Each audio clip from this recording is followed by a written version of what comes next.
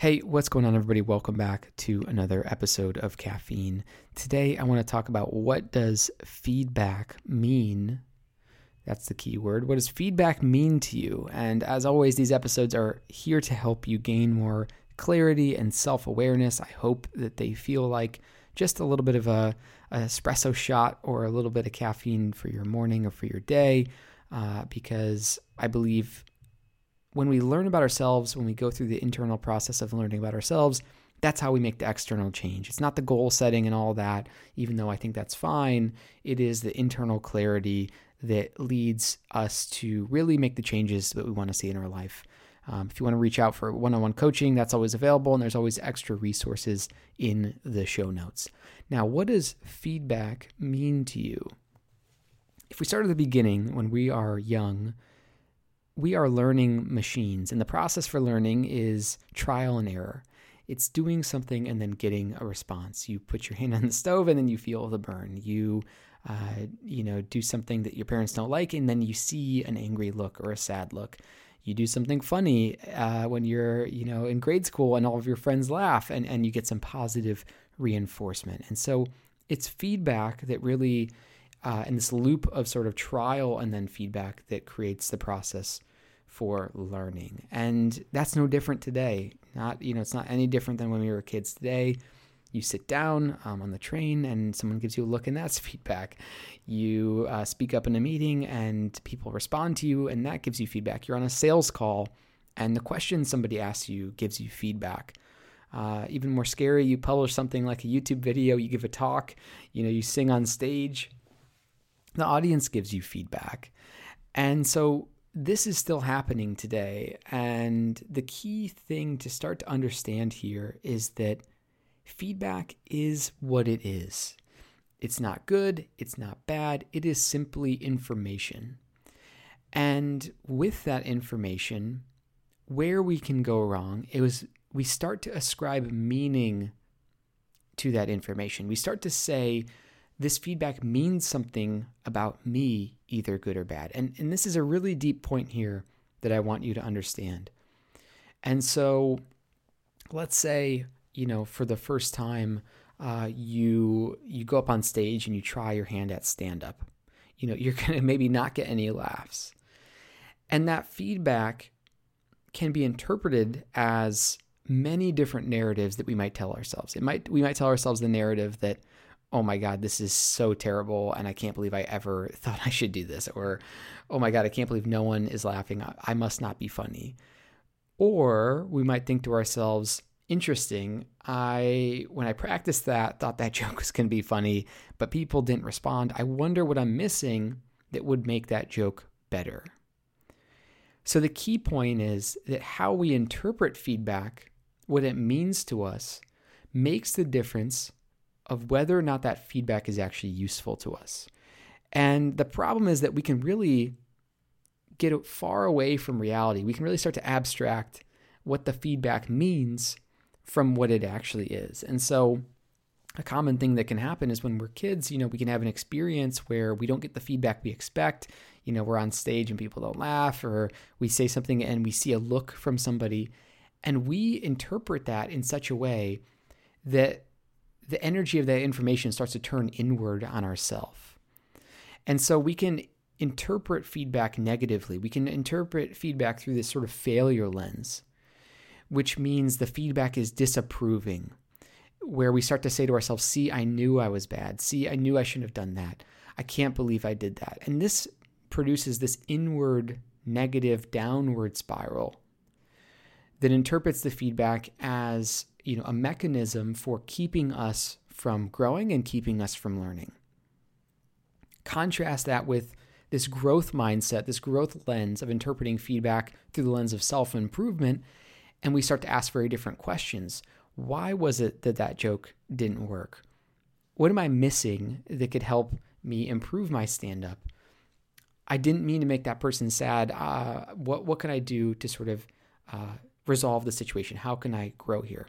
I'm on a sales call and I'm just not getting through to the client.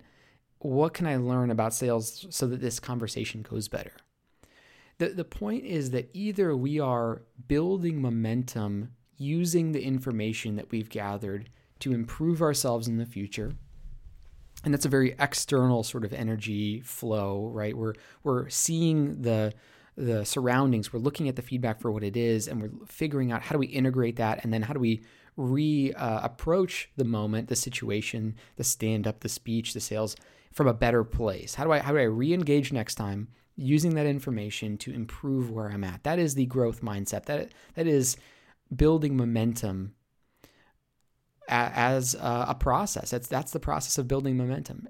But then there's the failure lens, which you might have in certain areas where the feedback almost goes from the external world to the internal world, and then starts corkscrewing downward. It's like this almost like circular internal narrative that starts up, which is, disapproving. See, I knew I shouldn't have tried that. I knew I was bad. I can't believe I did that. Why was I so stupid? And the languaging in your head might not be that clear and that specific, but the feeling we get is there, right? When you jump off a call that just went terribly, whether it was an interpersonal relationship or a sales call, we all know that feeling of just like, oh, I just feel so terrible.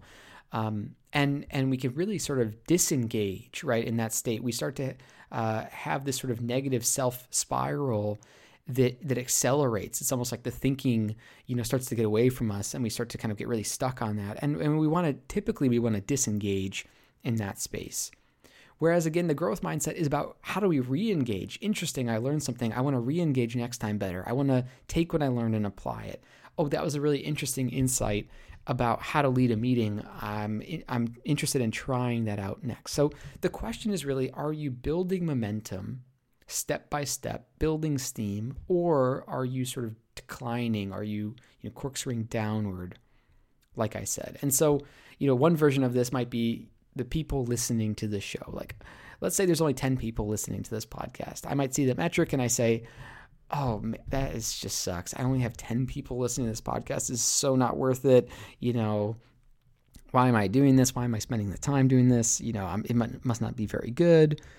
Or honestly, if it's the first time you're doing this, you might say, amazing. I had 10 people listen to this podcast. Wow. Like, I wonder where they're from. And of course I'm exaggerating a little bit, but there is this level of sometimes when you start at zero and you have nothing to lose and you only have something to gain, it's actually easier to get into that growth mindset because one customer is better than zero, two customers is better than one.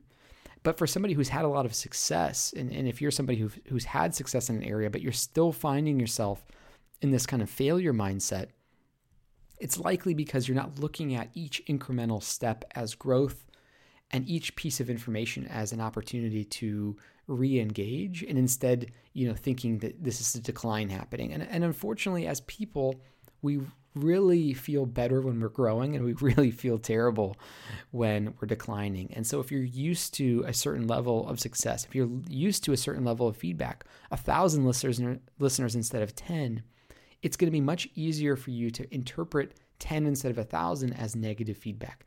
When, as I said, just in general, feedback is feedback, it's objective. Now, you might have had a very popular podcast. You might have had a very popular career. You might have had a very popular album. That doesn't mean that the next one is going to be the same, although we can do our best to use what we've learned and reapply. But we're always testing things out, right? People reinvent themselves. Bands reinvent themselves. New albums don't sound like old albums. It's a new test in the market. And so if we can keep this broad, I'm growing mindset of I'm chipping away, I'm taking the next step, each next step is more momentum. The sales call not going well actually is the best next step to it going well next. That is going to really help make all the difference in how we feel. And today, what I really want people to focus on is more of the sort of internal feeling, like not the thinking side of it so much, but the feeling. Do I approach and re-engage, or am I engaged with the process feeling like, what can I learn? Oh, that was interesting. I'm curious about that. How can I reapply that? Asking people for that type of feedback. I mean, I do that all the time now. What am I missing? How could this be better? What am I being stupid about in this situation? Because I want that feedback because I see it as a positive. And that's the critical switch in your head that can happen is you see the feedback, the meaning of the feedback to be positive. Whereas for somebody who sees the feedback as negative, they're going to avoid it. They're going to shy away. They're going to shut down. They're going to go into that internal sort of space. So I welcome feedback. Send me a note. Let me know how this is. Do you like this? What can I do better? Why is this not hitting the mark for you? If it's not, what could I do more of? These things are all very useful. I'm happy to hear them. It maybe sometimes I still feel a little bit of pain when I hear the negative feedback, but I know it's just going to make things better. And so that's something you can think about is as I approach or re-engage, how am I feeling as it relates to feedback? As always, thanks so much for tuning in, and I'll be back again very soon. Later.